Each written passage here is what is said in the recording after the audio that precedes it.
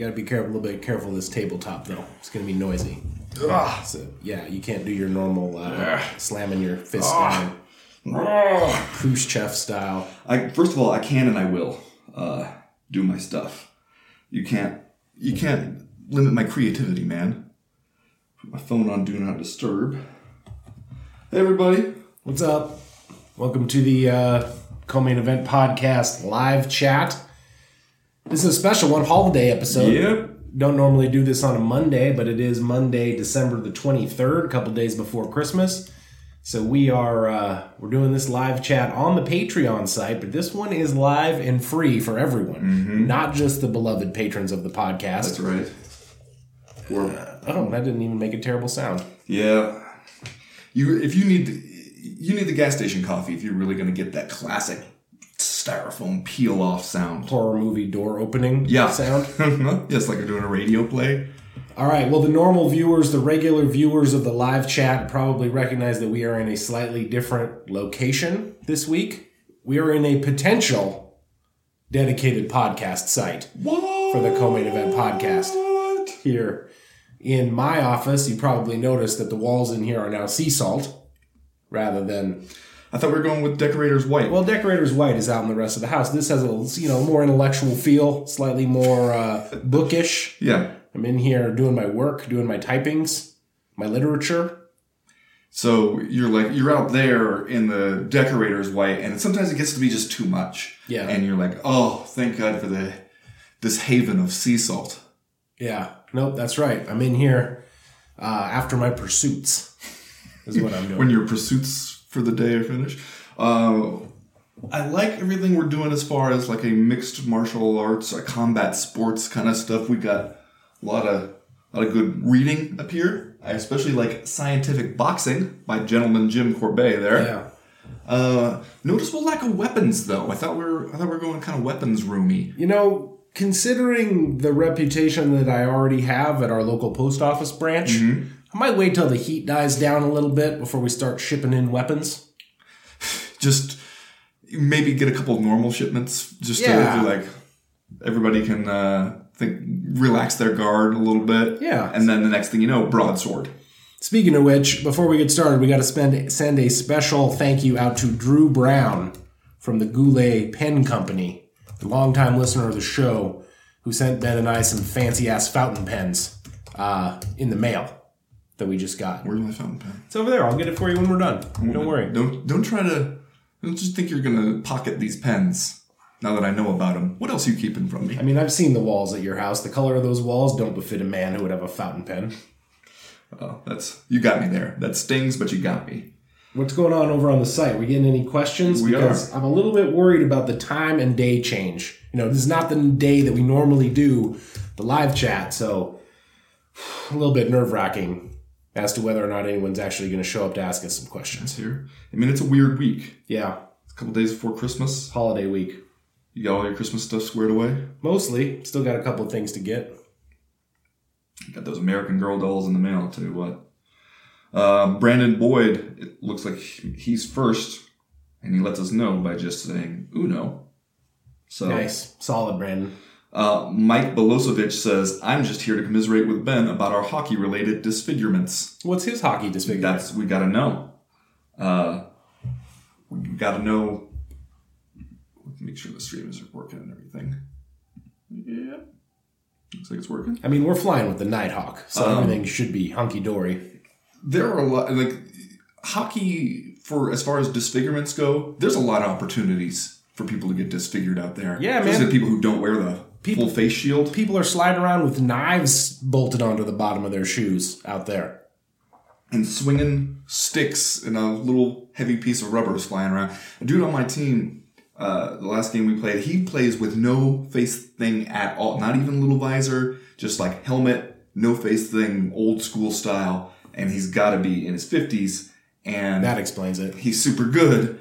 And we were beating this team 5-0 in the third period. He laid out gave up his body to block a shot and took it in the chest and did not seem like he enjoyed it very much. And afterwards, man, I was like, dude, we're winning 5-0. That could have taken out your whole front set, man. Yeah. You don't need to do that. Grill all jacked up. We're going to win this game. And even if we don't, probably not worth just mangling your face in a million different ways that can happen there. I gotta know about what's up with Mike's though. A guy like that only has one speed. He can't not give 100%. Silver Shark says, Ben, when you were researching bare knuckle boxing, or Chad, in your preparation for writing Champion of the World, did either of you ever encounter a discussion of why kicking did not make it into Western boxing? Was it perhaps considered too dangerous to practice or unsporting, or the opposite, maybe it was thought to be ineffective against a skilled pugilist? Please discourse all the holiday love, the Silver Shark. You know what? That's an interesting question. I don't know that I necessarily know an answer to that, although I think that we could guess that maybe kicking was considered unsportsmanlike. Perhaps, the structure of modern boxing as we know it comes down from the Marquess of Queensberry rule set. Right. So I would hazard a guess that at that time, kicking was considered a low form of combat. Well, reading about the bare knuckle boxing history, it's interesting how one of the first venues for bare knuckle boxing in England, this amphitheater kind of thing where they would host fights but also teach various fighting arts. And when they started out, it was a lot closer to night fights. You know, they were using cudgels and weapons and things like that. So maybe they were doing a little kicking then. Who knows? And then they kind of graduated to more that thing that people were more interested in was just the bare knuckle boxing.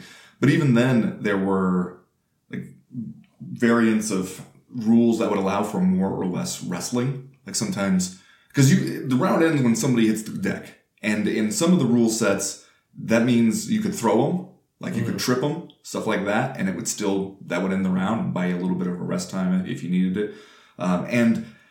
For one of John L. Sullivan's fights, I think he was worried about, maybe it was Paddy Ryan, he was worried about the guy trying to use a lot of wrestling on, a lot of clinch stuff. And so part of his training camp was to get a wrestler, an actual catch wrestler in there to work with him, just because he thought that there was going to be a whole lot of that. Also, they would sometimes wear cleats, basically, to boxing. And then it was a practice to some kind of spike a guy, if you could, stuff like that. So, yeah, I don't know.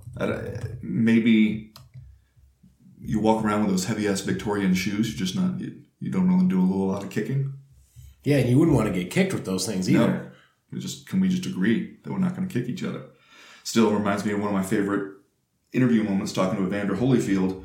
And I was asking him about a thing that Boss Rutan said that for a while he had tried to set up a fight with Evander Holyfield and that he thought that they were going to do it. And then, obviously Evander Holyfield wasn't going to do that. And when talking to him about it, he was like, yeah, I don't know. I was okay with some different rule set stuff. I just didn't want him to kick me. And I was like, well, yeah, Boss is probably going to kick you if you let him. But then the more we started talking about it, then it seemed like he didn't want to get kicked, not because he was unprepared for it or thought he would get hurt, but that he was almost just seemed grossed out by it. He's like, I don't want they feed on me. I was like, okay, that's not why I thought you were worried about it. Brandon Boyd says, what's the worst Christmas present you have ever received? You know what? Even to this day, my mom will get me clothes that makes me feel like she has never seen me before. Uh-huh. She's never seen how you dress yourself? Yeah, just never taken note of what's going on wardrobe wise. She will buy me clothes that look like the stuff my stepdad wears. So kind of a shiny athletic material kind of shirt, a moisture wicking. Okay. You might wear it if you were out on a run. Maybe she's trying to tell you something. Maybe so. You need to wick some more moisture. Yeah, maybe so. But those usually go either right back to the store or straight to the Goodwill. I have an aunt that for many years would always give me a watch. Every year, watch collection? Yeah. And it got to the point where I was like, does she just encountering a lot of watches? Does she think, I don't wear watches at all. And after the third year, the second year it was like, okay, well, she did the watch thing again. And the third year I was like, what's happening? What is this? Did a box of watches fall off the back of a truck and she's just going to use it for the rest of the Christmases that she knows me? Yeah. She's just sitting at home thinking, what am I going to do with all these watches? Mm-hmm. How about, When you were a kid, do you remember the best Christmas gift you got? Like one where you were like, fuck, yes, it's all really happening. I remember one year when we were particularly poor. My mom and stepdad taped WrestleMania 3 off the like they did the thing where they rented an extra VCR and like rented WrestleMania 3 and then dubbed it and like literally for Christmas gave me like the VHS cassette tape copy with a white sticker on it that said WrestleMania 3 written in my mom's handwriting, and I couldn't have been happier. Like I couldn't have been more stoked to get a copy of WrestleMania 3. I also remember one time I was at my dad's. My parents were divorced. I was at my dad's for Christmas there, and there was like a big ass present underneath the tree for me. And I was like, oh man, it's the ring. It's the WWE ring at WWF back in those days. It's the ring. This is going to be the greatest Christmas of all time. And I was an idiot. I was a kid, so I didn't know what presents are supposed to be shaped like. It was a guitar. My dad got me an acoustic guitar. I mean, I was like 7 or something. But still, you understand like a like a square. You have kids. Okay, yeah.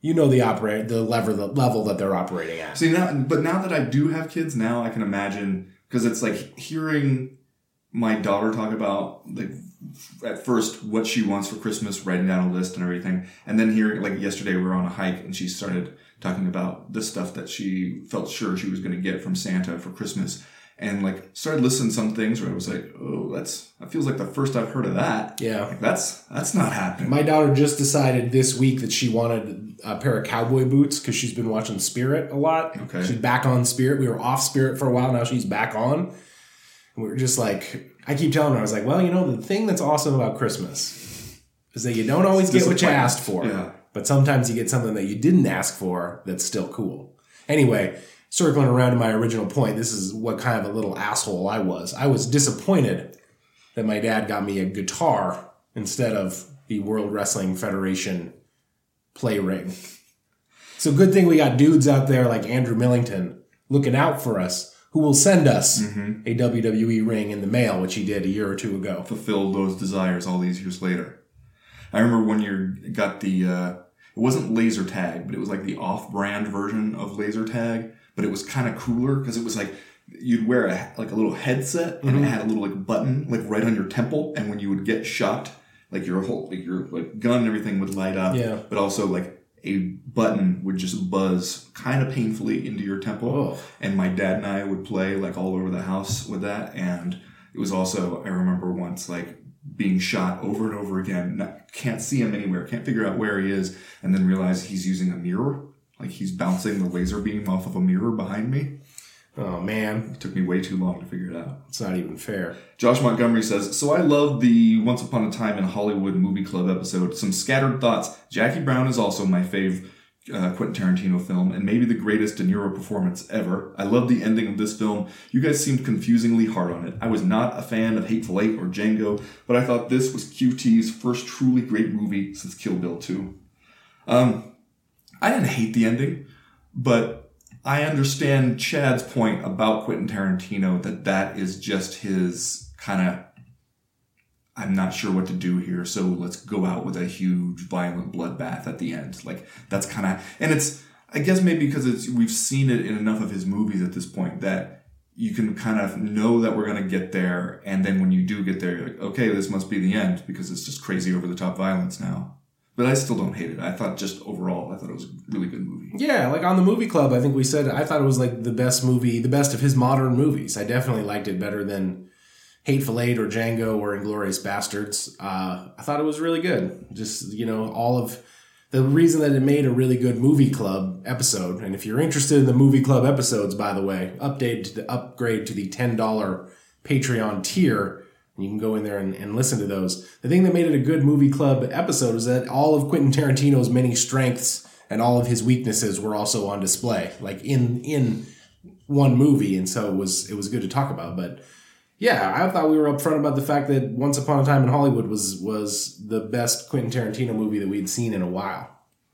I do also like De Niro's performance in Jackie Brown, where he's just like a bank robber out of prison who then gets really into weed and then cannot be depended upon. Yeah. Like, not quite like a hippie, but just kind of like a guy, like a pretty unmotivated criminal. And it's a real departure from that character in the book. It's one of the things I really like about Quentin Tarantino's version of Jackie Brown is the improvements that he made from the book. Like, for one thing, just making the title character, the book is called Rum Punch, but the Jackie Brown character in the book is just a blonde white lady, and making her into like a black woman played by Pam Grier changes a lot of this stuff and the dynamics that's going on in the film in a really good way. Monor Dangle says, Dana White is feeling really generous this Christmas and wants to give you something MMA related. What are you asking for? Note, be reasonable here. Dana's not going to start telling you company secrets or start paying the fighters more. Asking that kind of shit is just going to get you coal and called a goof. See, I was about to say collective bargaining agreement and 50% revenue share. Not for us, but for the fighters. Reasonable. Mm-hmm. John Jones versus Stipe Miocic. That's what I'm asking for. Seems reasonable. Make everybody a lot of money. Yeah.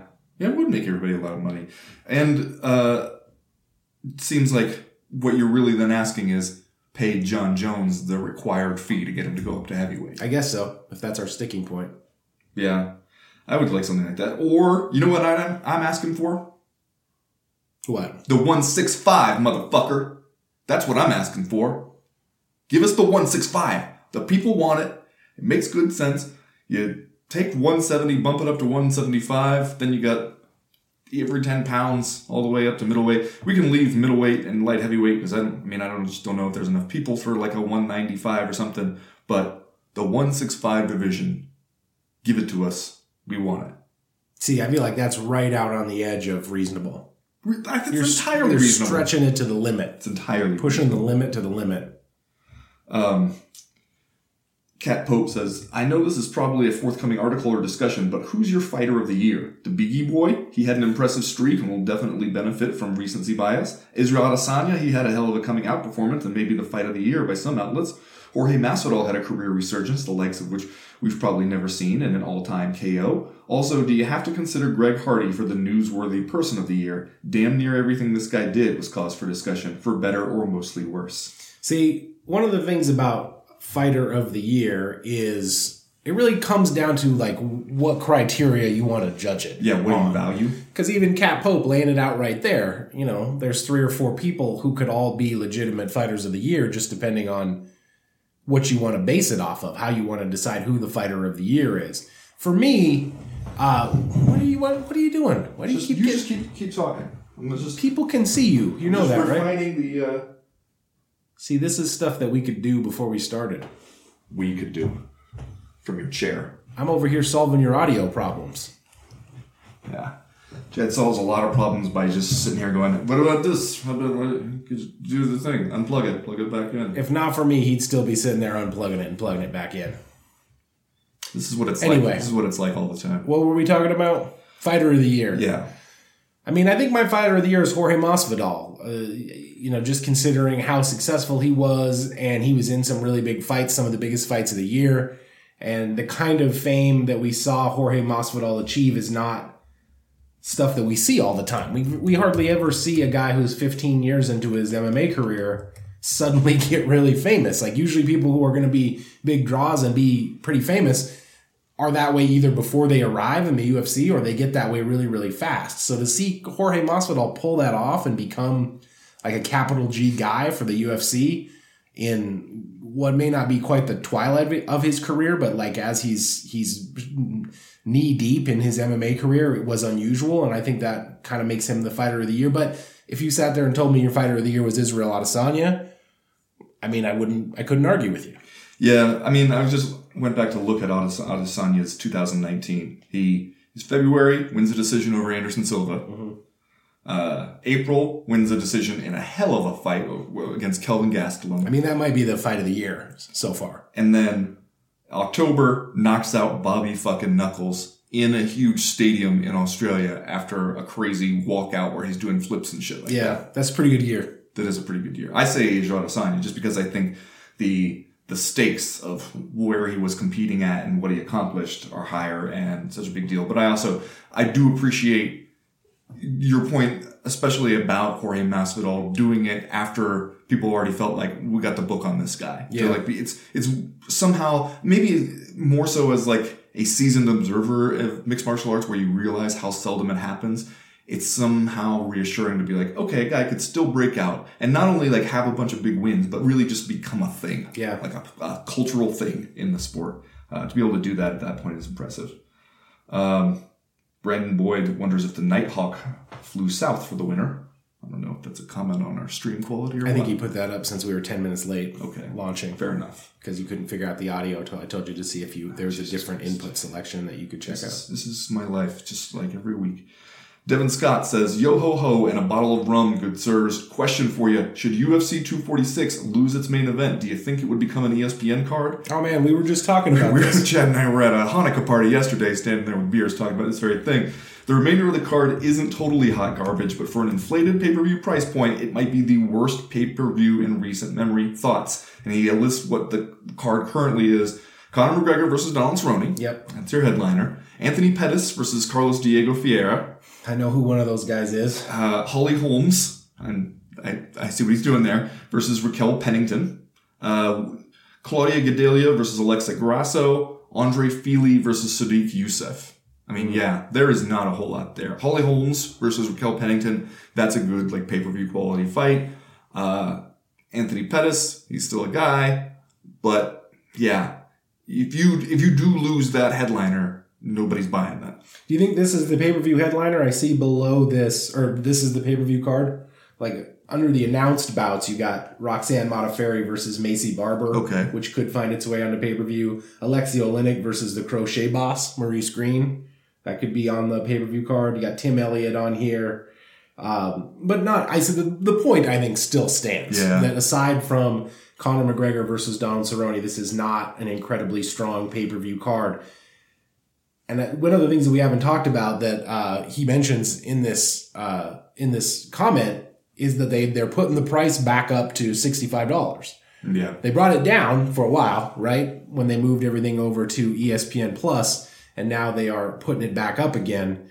I don't know if it's going to be a regular thing or if it's just for Conor McGregor coming back at UFC 246, but that seems significant to me. Also, that they are doing that for this event, which seems like it is more in line with the pay-per-view style of a boxing event rather than like what we have come to think of as like a real solid MMA pay-per-view event. Yeah. I mean, some of the unknowns surrounding Conor McGregor have been explored in the media thus far.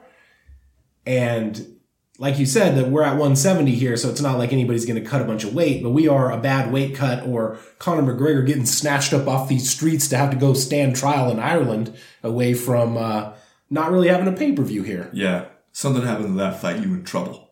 You're in bad trouble. You think this is one where they're kind of like, you know, a la Junior Dos Santos, Cain Velasquez, maybe they're like, hey guys, it's us, the UFC. It would be really great if everyone showed up for this fight. Yeah, because if you call us up and tell us, hey, I got hurt in training and I can't make it, what we're going to say is, no, that's unacceptable. No, that's not what happened. Yeah.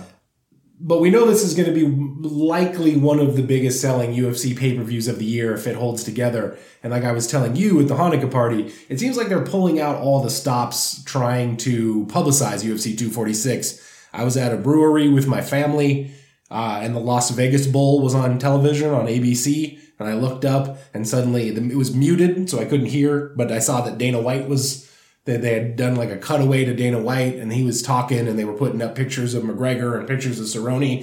So like, if you've been a UFC fan for any amount of time, you don't need to hear the audio of that. Yes, you know exactly what that sounds like and exactly what's being said. So like, they're advertising on ABC television. If you go over to ESPN, or at least when I went to the ESPN website this weekend to watch the UFC Busan card on ESPN Plus, there was McGregor, Cerrone stuff on the front page of ESPN. It's all over ESPN Plus. They're kind of pulling out all the stops, it seems to me, for this pay-per-view and also bumping the price point up. So they are clearly expecting this to do big business. I don't know. Nobody's asked about it yet, but how about your dude Frankie Edgar having a rough night over there in Busan? So I slept through this one. Yeah, me too. Because it was in the middle of the damn night here in the one true time zone. I will say two things. Number one, I was surprised that by the time I woke up pretty early in the morning, because I got kids, there was zero chatter about this event, pretty much, on social media. One or two messages. But normally when there's a UFC event on, like, people in the bubble are discussing it. I get on my Twitter timeline and it's nothing but UFC comments. I saw hardly anything about this. So I checked out the results, saw that Chan Sung Jung had defeated Frankie Edgar via TKO in 3 minutes and 18 seconds. Went to ESPN and first of all thought, ooh. Then went to ESPN Plus to watch it, and somehow it was so much worse than I expected it to be. Just like in my mind when I thought, oh no, Frankie Edgar gets stopped in 3 minutes and 18 seconds, I still go over to the ESPN Plus, and it's somehow even uglier than I had anticipated. He got rocked early in that one. Like, he took that one hard shot, like a good hook on the jaw, I think it was, and you could see his legs, the leg got a little stanky. And never fully recovered, it seemed, after that. Never got unstanked. Yeah, and then just spent the rest of it kind of getting roughed up. The question now is, does everybody go, okay, well, so much for that, and we won't try to turn around and book this guy who just took a pretty solid beating at the hands of the Zombie in Raleigh next month? Or do you think the UFC, gives Frankie a couple days, calls him up, maybe... So they call him up to wish him Merry Christmas and say, by the way, how are you feeling? I would hope that they wouldn't do that because if you're Frankie Edgar wants this one back. If you offer Frankie Edgar a fight right now and he can get medically cleared, he's going to take it.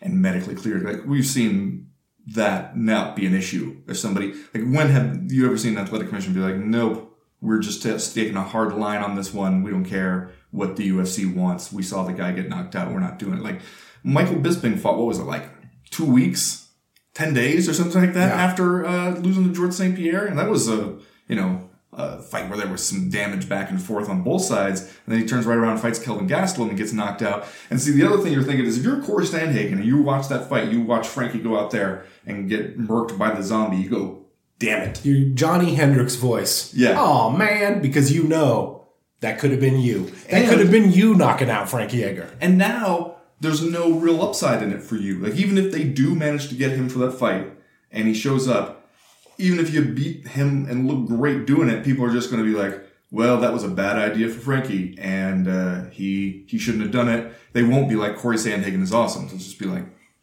Frankie's on the downslope, and this was a bad 2 months for him. Yeah, it's like Kelvin Gastelum, like you said, knocking out Michael Bisping. Nobody talks about that. Yeah, nobody's like, great moment for Kelvin Gastelum. They're just like, bad idea for Bisping. Here is potentially the most worrying thing about Frankie Edgar to me, aside from the hair. He is 38 years old at this point. I like the hair, by the way. Really? Yeah. See, to me, it was kind of like he almost had that Charlie Brenneman hair. Yeah, where it's like, you don't want hair. Yeah, you get knocked around. Yeah, when you get hit with a hard punch, your hair telegraphs it for the judges. Like, because your hair wobbles, and everyone's like, oh, he got tagged there.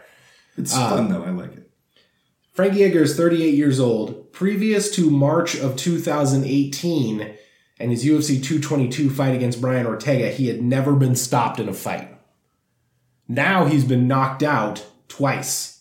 Then the Ortega one. That was bad. That was just a straight up KO. Yeah, no T necessary. Lifted off his feet by an uppercut. No technical notification needed. So he lost that one, and then he gets TKO'd by Chan Sung Jung. Both of those first round losses. One of the things that helped Frankie Edgar become a guy in the UFC landscape, not just being the lightweight champion, but his durability. Mm-hmm. He was in some goddamn wars, right? Especially with Gray Maynard. Yeah, well, and that's the thing is, like, when you see this stuff, do you think back on the Gray Maynard series and be like, man, maybe there was a price that is now coming due? Yeah, well, something's happening. Like, it doesn't seem like the durability that he relied on earlier in his career is still the strength that maybe it used to be. I mean, the fact that he was able to survive as long as he did against Chan Sung Jung was actually kind of impressive. And move around on the ground as much as he did to sort of prolong the end there and give himself a chance to get out of that situation was kind of remarkable. But at the same time, I think you're starting to see some diminishing returns in terms of Frankie Edgar's durability. And like he's been doing this a long time. He has some of the most octagon time of anyone, maybe the most. He's right up there for like total octagon minutes or octagon time, whatever they call it. And so, I don't know, man. Frankie Edgar, 38 years old, starting to seem like maybe we're into the late stages. Update, Mike Milosevic tells us about his hockey injury. Took a puck in the ankle. Oh, in the ankle. Now has a paint-by-numbers lower leg, he says. And see, that hurts. Puck right on the ankle? One of the weird things I've found is, like, when a puck hits you, especially, like, somewhere in the lower body, like you get in the way of a shot or something, it's like it has a special ability to find the one area that's not padded. Yeah. Like, I've been hit before by pucks where afterwards I look and I see a bruise and I'm like, that is under my pads. How did it even happen? But it just kind of magically finds the part of your body that is tender and least wants to be hit by a flying rubber chunk. See, I was going to ask, shouldn't your knife shoes that you wear to go around and play hockey, shouldn't those be high tops? Shouldn't that cover up the ankle area? But you can still kind of get hit there. And it's like if someone fouls off a pitch and it hits the umpire right in the elbow or something like that. Well, yeah, and the rules of baseball demand that you act like it doesn't hurt. Yeah. Just no sell it. Abdil Jalil says he just wants to wish us happy holidays and New Year. Keep being awesome. Same to you. Right back at you. Roland Bleasy says the new space looks good. Do you think anyone who is champ now will still be champ at the recording of next year's Christmas podcast? The Volkanovski era, perhaps? I'd say John Jones still has a belt at the end of 2020. That's unless he gives it up to go somewhere else, to go to heavyweight, like that would be... Okay, then that's my next question. Is 2020 the year John Jones goes to heavyweight, at least for one fight? I feel like that's been my bold prediction for the next year in mixed martial arts every year for about the last 4 years, is that this is the year John Jones finally goes up to heavyweight, and it just hasn't happened yet. So, I'll say this is the year. I think so too. I actually believe it. This is finally the year that John Jones goes up to heavy. All right, here are your champions. I'll go through them and you'll tell me still champ or new champ before the end of the year, before the end of 2020. All right. Stipe Miocic. New champ. I mean, that's just the way to bet in the heavyweight division. It doesn't even matter who it is. Doesn't matter at all. Stipe Miocic probably get injured by a baler or something like that. Tractor runs over his foot. Falls off a ladder trying to rescue a kitten. There you go. John Jones. Still champ. Israel Adesanya. Still champ. Kamaru Usman. New champ. Who beats it? I don't know. Cop out. Habib Nurmagomedov. Still champ. Yeah, that's a pretty good bet there. Alexander Volkanovski. Volko. I'm going to say still champ. He's going to keep it for the year. Yeah. Okay. Henry Cejudo. Triple C/double C. New champ. Who beats him? I don't know. Man, come on. That's not a part of this game. I don't have to do that. The double champ, Amanda Nunes. Retires. Not going to pick... I will not be taking follow-up questions. Valentina Shevchenko. Still champ. Wiley Zhang. New champ. I agree with you. I agree with you on all those. That was fun. Adam Bryant says, been listening to you guys for the better part of a century. Oh, Jesus. Well, that's not true, but a decade maybe. Better part of a decade. We've been doing this for almost a decade. Jesus Christ. My question is, what do you think the next century, again I think it means decade, is going to look like for your little podcast? Well, I told you, if the next century will be dead. If it's 10 years from now, and I'm still sitting here listening to Chad's nonsense, I'm just going to bring a toaster in the bath, man. Just can't do it. See, we won't have to be doing this in 10 years. There'll be a couple of holograms. Yeah. That look like you and me. Some AI program we will have recorded all of our thoughts. Right. Yeah. Over time. We will have said every possible combination of words. And it can just synthesize on any topic what we probably would have said. Yeah. And I think we've recorded so many podcasts at this point that we should have enough material for a CME soundboard where we don't have to show up anymore. Yeah. It can just kind of random sentence generator and no one will really notice. That's what I'm going for. Drawlability says, have you guys noticed Chase Hooper is doing a version of your Easy Dos Santos Jr. is my cousin thing, and it is excellent?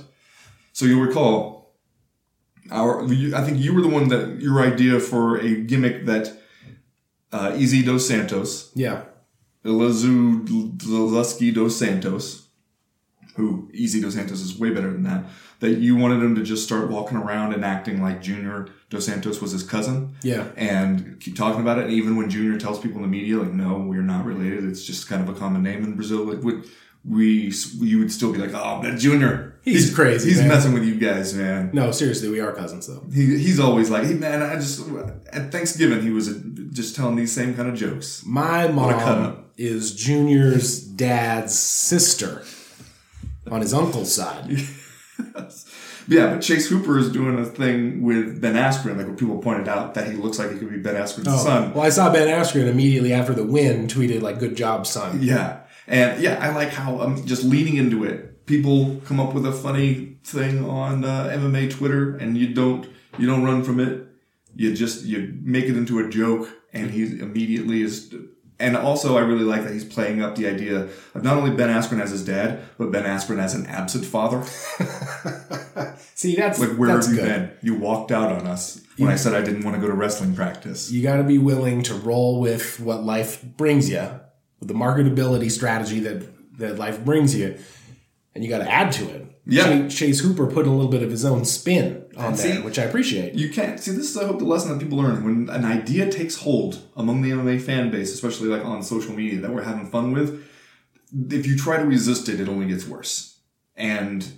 Or like it only gets more committed. Like, ask Bobby Knuckles. He tried to resist Bobby Knuckles before finally succumbing to its inevitable power. Yeah. And he's better off for it. Oh, indeed.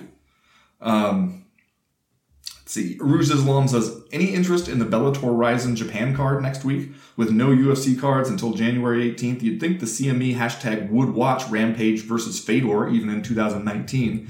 Do you guys miss regular New Year's Eve MMA cards as much as I do? Takes me back to a simpler time in MMA. Yeah, I love the Japanese weird-ass New Year's Eve card. Like, it'll be super long, go all day long, and have like some real legit fights on there. But also, I love when they would just do some ridiculous stuff.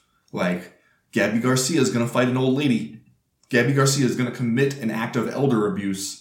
And also we'll have real fights. And the Cup of Noodles guy will be there. Like, that's the Japanese New Year's Eve card that I want. I actually spoke this week to a CME listener who made a special request that we spend a little time talking about the Ryzen New Year's Eve card. Because he was like, I'm definitely going to watch it. That's one of the things I look forward to all the time.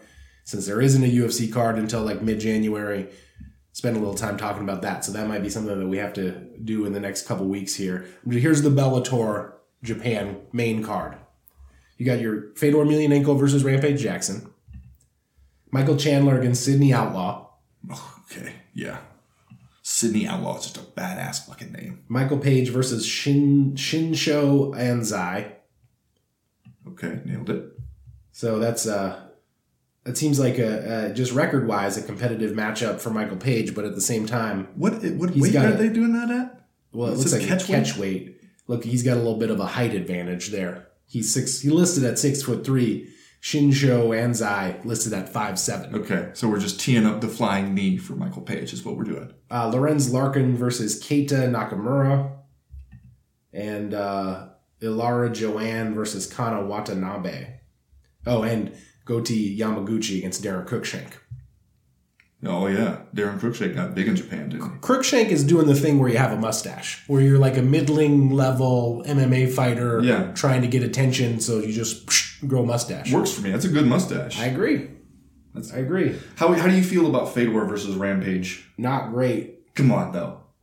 Like, you don't get a little excited about it, even when you know, like, okay, this is going to be stupid, and it's probably not going to last that long. But I get excited. You just say the names, and I can't help but get excited. I would be more excited about it if I didn't think that Rampage Jackson was going to badly knock out Fedor Emelianenko at some point. Do you think Fedor does the thing where he just head down, wades right at Rampage? In much the same way that we could probably stop recording the podcast and have AI just generate our thoughts for a couple of holograms, we have seen enough late-stage Fedor Emelianenko at this point to essentially be able to synthesize a fight with Rampage Jackson like we had EA Sports and we were putting it on demo mode or whatever, having it like tell us who was going to win. These guys are going to go out there throwing them bungalows. Fedor might land a punch. In fact, he probably will. He'll probably hit Rampage Jackson. It's going to look like it hurts, and we'll all go, and then as Fedor comes in to try to seal the deal, he's going to get knocked out. That Rampage counter hook and catch him. Yeah. Rampage is going to keep the guard up, wait till he's done throwing, and then throw that counter hook off. And when he lands it, Fedor Emelianenko is going to be out cold, and he's going to fall down. We're all going to get super sad, and that's going to be the end of it. Rampage will announce his intention to continue fighting for 15 more years. Yeah. He's going to announce that he's coming for that Bellator heavyweight title. Did you see how... Watch your back, Ryan Bader. They, the advertising for this one, they had the thing written on the map at Bellator 236 in Hawaii on Saturday, and somebody pointed out to me that they misspelled heavyweight in the ad on the mat. No. Heavyweight. Oh. And it's just like, how do you mess that one up? How do you get all the way to the printer on that one? Nobody proofread it. Speaking of which, Josh Barnett. Oh, yeah. Yeah. I mean... It's a tough break. Tough break. For Bellator, too. And for Josh Barnett. Like, at this point, he seems like he's the guy that happens to. Yeah. I mean, the first one where he gets pulled out of the affliction card, kind of his fault. But entirely his fault. This one... makes it seem like there's a pattern here of Josh Barnett coming over to a new organization, being the main event, and getting the hook right before it happens. Yeah. And this one seemed like Josh Barnett must have been pretty goddamn sick, man. Like, because Josh Barnett is going to go out there and fight you if he can, if he is allowed. I think he still was trying to. They deemed him medically unfit. So that's not great. Here's an interesting one from Tracy Dickinson. I had a dream last night that I was asking my manager for time off at work that seemed to be hard to get. He was great about it and managed to make it happen. The plot twist? My manager was Mike Perry.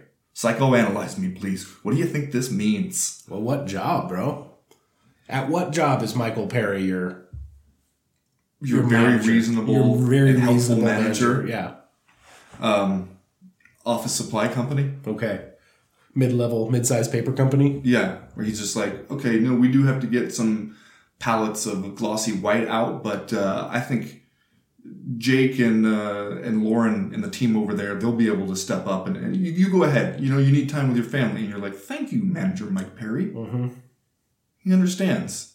It sounds to me like Tracy Dickinson subconsciously is striving for structure in her life, but also feels nostalgic for the wild days of youth. Okay. And so her mind is trying to make peace with that, mesh the two in some ways.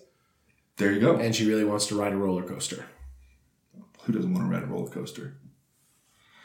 Sean Kahn says, on the subject of immediate rematches, I did a little research. I did this quickly, so bear with me if I'm missing something. But do you know how many fighters lost their title in a fight, not stripped, and won their immediate rematch? 2.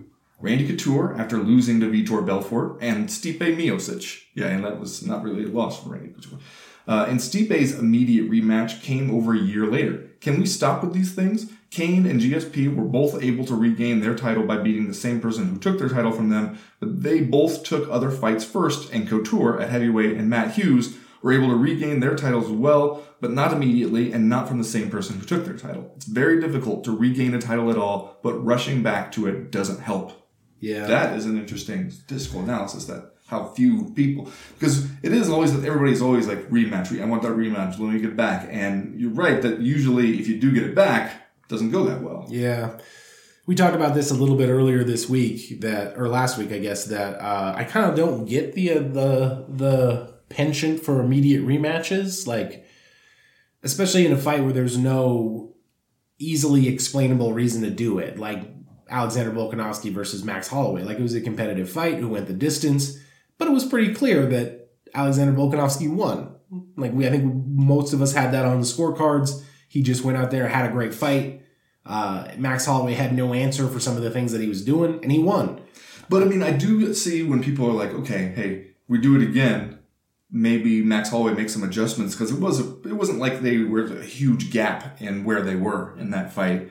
I understand that point. I also think that it wouldn't be the worst thing in the world for Max Holloway to take some time, first of all, just because he's fought a whole lot, fight somebody else, and let Alexander Volkanovski fights somebody else. Because one of the things is when you have a dominant champion, there is a little bit of fatigue that sets in where you just get used to seeing this person over and over again. It might be refreshing to see two entirely new people in a UFC featherweight title fight. Let Max Holloway fight somebody else, and then if he wins that, then sure, do the rematch. But like when people talk about Conor McGregor and Khabib, you're like, what do you think is going to be different about the second one? Like that's one where a guy gets blown out so thoroughly, and he's not going to close those gaps in a short period of time. You're not going to see anything new in the second fight.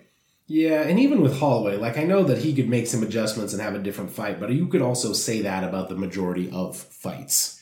You know, maybe Frankie Edgar makes an adjustment and doesn't get punched right in his goddamn face by Chan Sung Jung. Are we going to run that back? No, I don't think so.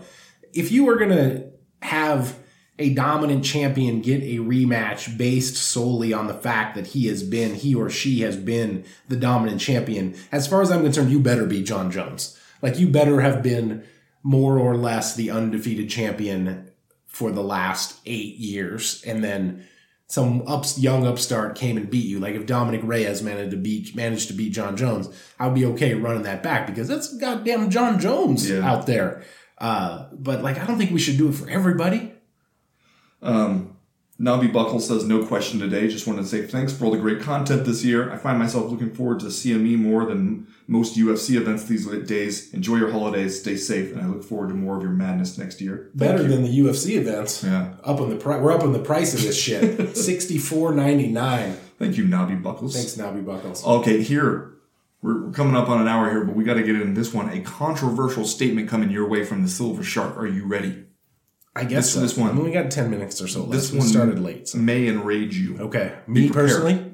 Well, everybody. Okay. And I think he knows what he's doing here. Or he or she, whoever the Silver Shark is. I know I risk retribution from the keepers of the conscientious MMA fan canon. Fernando Prates also sits on the council, he said. But as we move into the next decade of MMA, and as the Reebok contract comes due, I gotta throw this out there. I like the way the Reebok fighter uniforms look. Call me basic, but when you turn on the TV to watch basketball or soccer, you expect the jerseys to look and feel a certain uniform way. Nowadays, when I watch Bellator old UFC fights, the collage of sponsor logos looks tacky to me. Yeah. I wish the UFC/Reebok would pay the fighters a lot more, but aesthetically, I appreciate the professional look that the fight kits bring. Am I a filthy casual? I got into MMA in the Pride days. Come at me, bro. I mean, yes and no. Okay, like now that we have... I think that this was the unavoidable outcome of this, right? Like now that we have gotten used to how the Reebok era looks, when you go and watch other MMA and they do have sponsors all over their trunks, it does look different. It looks a little bit jarring. As jarring as the Switch looked to begin with. That's not really the issue to me, the aesthetics of it, even though I think when we first started, the original line of Reebok UFC apparel left a lot to be desired. Yes. To me, the only part of it that bugs me is the monetary issue at this point, that like you eliminated a significant revenue stream for a lot of fighters. Like a lot of those fighters in the heyday of the UFC when they were doing big numbers, both on pay-per-view and like pretty good numbers on Spike TV, fighters were bringing in kind of a shocking amount of money for some guys were, not everybody, but like regularly outpacing what the UFC paid them. Yeah, and like I don't know if that market could have lasted. I don't know if like we would be sitting here all of that time having passed and people would still be making that much money for their sponsors. Maybe now that they're on ESPN, they'd be making more. I don't know, but like just taking the shame of the Reebok deal is taking that revenue stream away from fighters. And not really even trying to replace it. Like giving us a half-ass explanation of like, oh, you will get a cut of your personal apparel sales or whatever, which who knows if they're even doing that still. Yeah. But also the thing that bothers me about it is the UFC said the same thing about like, we want a clean look, you know? Right. But yet you look around at the cage now and it's a damn billboard. Right. There's stuff everywhere, all over the cage. It's like, okay, the fighters have to have the clean look and have their revenue stream taken away, but the UFC just funnels a lot of those sponsors into its own pocket. Right. If anything, they're sponsoring more shit now than ever before. Yeah. Like the Harley Davidson Prep Point and the tail of the tape, and like every graphic that comes up has like head blade. So, but okay, to me, the thing that I like the least, I mean, obviously the money issue is a big deal too, but I hate that it has taken away one of the fighters' ways to kind of distinguish themselves. Yeah. Like, you could have your own sort of signature look that you designed that went with your personality and that people would associate you with you. Like, T. Ortiz with the flame shorts, Chuck Liddell, the Iceman, like the blue Iceman shorts. Stuff like that, I think, really helped. And it's one of the hardest things now is finding a way to stand out. And like with the busy event schedule and all that stuff. And the Reebok thing just makes it one step tougher to find some way, because you look like everybody else. You're all wearing the same stuff. Yeah, no, I agree. There's definitely been some downsides to it, just as part of the like pure aesthetics of it. I think that I've gotten used to it to the point where, you know, I watch LFA or Bellator or something from overseas, and the sponsor logos on the shorts do look a little weird to me at this point. And I will say that like the Reebok shirts and things like that have gotten better. Like they were pretty bad to start. There was no really place to go except up. So I think once they decided that they were just going to kind of rip off the look of a Roots of Fight t-shirt, they started to get a lot better. So now you see a lot of those kind of like traditional old school fight looking shirts and stuff like that. So they've made some strides. I think you got to give them a little bit of credit for that. But at the same time, it's just another instance of like not only consolidating control on the part of the corporation, but also like eliminating a significant revenue stream for fighters. Who need every revenue stream they can get, frankly. Martin Garcia asks, Crips or Bloods? Do you guys always take sides? I mean, listening to the Slow Burn podcast about Tupac and Biggie, there's a lot of Crips and Bloods talk on there. I'm trying to be above the fray, you know? Trying to be I'm an agent of peace in these streets. You know, one weird thing about... Is that a question because you're wearing a red shirt and I'm wearing a blue shirt? Maybe. Okay. One weird thing about growing up in the LA area was you heard a lot more about Crips and Bloods because, like, especially like during the 80s, like there was a lot of violence between them, like in the LA area. But like you would hear it even like in high school, where it would just be like, okay, don't fuck with that guy. Why? His cousin's in rolling 60s. You don't want him to come down here. And you're like, yeah, no, we don't. We do not want them coming down. But like growing up with it always just kind of like in the background, I assumed that there were Crips and Bloods everywhere, that it was just like they had a chapter in kind of like every city in America, and which I realize now is ridiculous to be like, okay, the Crips and Bloods in Boise, what's the situation with them? Well, here's a funny story about the 90s. When I was in high school, there was a hysteria, let's say a small hysteria in Missoula, Montana, that there were gangs, then that like Crips and Bloods were sending members up here to recruit to try to start their own chapters. There were several sets up here. West Riverside Crips being one of them. West Riverside. There was a local gang called Three White Knights. There were some alleged street gangs. And the Missoula Police Department, which will start a fucking task force. They need stuff to do. They are not afraid to start a task force. They started an anti-gang task force, and to the extent that there were hardened gangsters in this community, they put every one of them in prison forever, really, really fast. Like, I remember following it in the news that like these guys I remember one guy, I think he was on probation or something, and he got arrested for like hitting somebody with a bottle in the parking lot of a convenience store, like hit somebody with a 40 ounce bottle. And that dude went to prison for like 60 years or something. Jesus Christ. It was just sort of like, we're not playing. And if you come up here to try to get involved in some manner of organized crime, we're just going to put you in prison forever. And that'll be the end of it. And it kind of was. There you go. Colleen says, Merry Christmas to all that celebrate. Have a lovely week to all that just need the time off. Thank you, Colleen. Thanks, Colleen. Merry Canadian Christmas. What do they celebrate up there? What do they call it? Boxing Day? They have that, but they also have Christmas. Canadian Christmas? Canadian Christmas. How do they celebrate that? Hockey and Labatt. Great. Sounds good. Sunny Weathers wants to know why we've never questioned his weird-ass parents who named a kid Sunny Weathers. Which... I assume it's a pseudonym. Yeah, man. we you're deal in with Co-Main Event podcast comments. Everybody in here is named Ernest Hemingway or some goddamn thing. Colleen says she figured his parents were just hippies. He says, it was great when I was a kid with long blonde hair and blue eyes, but now that I'm in my 40s and bald with a graying beard, little rough. Mike B says Stipe accidentally gives up his title when in reality he was just asking Dana for a new opponent. Maybe. That could happen. Like a garbled Stipe thing. He's just trying to get something on the books, but he's misunderstood because he sounds like a blender filled with lug nuts. Okay, here we are. We'll do this as our last question. Devin Scott says, Jose Aldo, 0-1 and might be getting a title shot. Can you name another time something like this has happened, or is this a new precedent? Yeah, they put him in the rankings. Did you see that? No. Like, he's... So he loses this fight to Magic Marlon Moraes, and then the new rankings come out, and Jose Aldo is number 9 in the men's bantamweight division.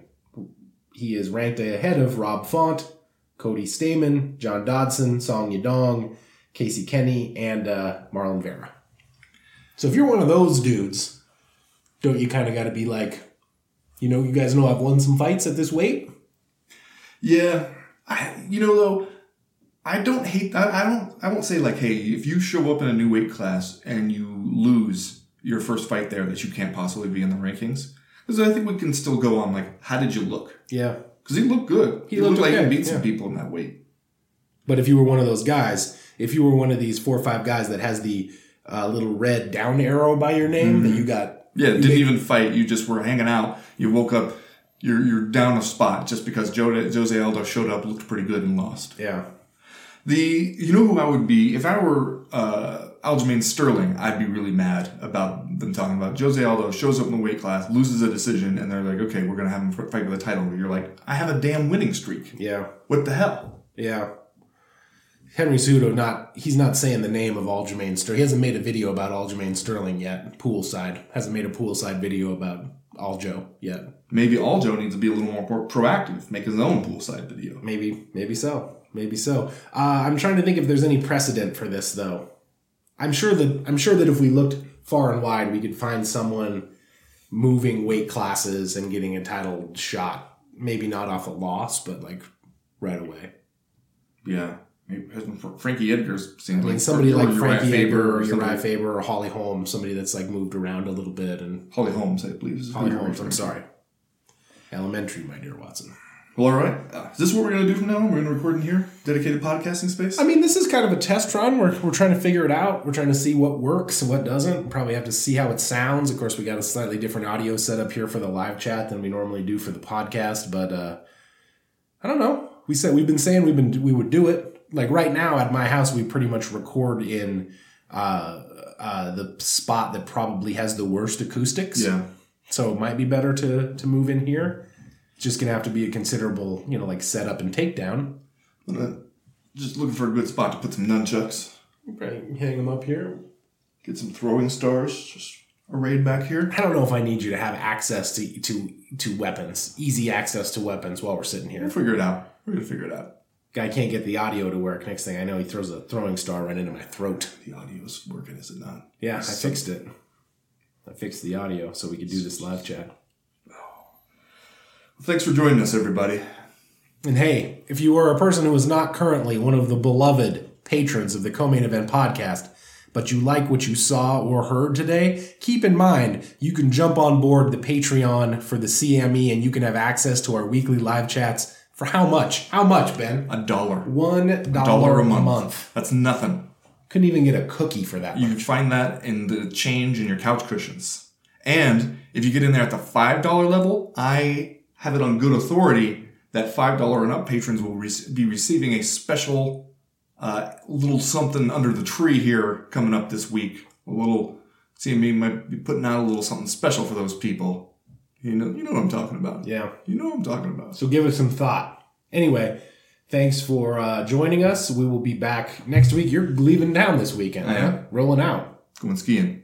Whoa, good luck with that. Yeah. Is there snow? Is there snow where you're going? Isaac Walden Inn, baby. Okay. Way up there. No snow right now in Missoula. It's been like 50 damn degrees the last couple days. Disquieting is what it is. Anyway, we're done.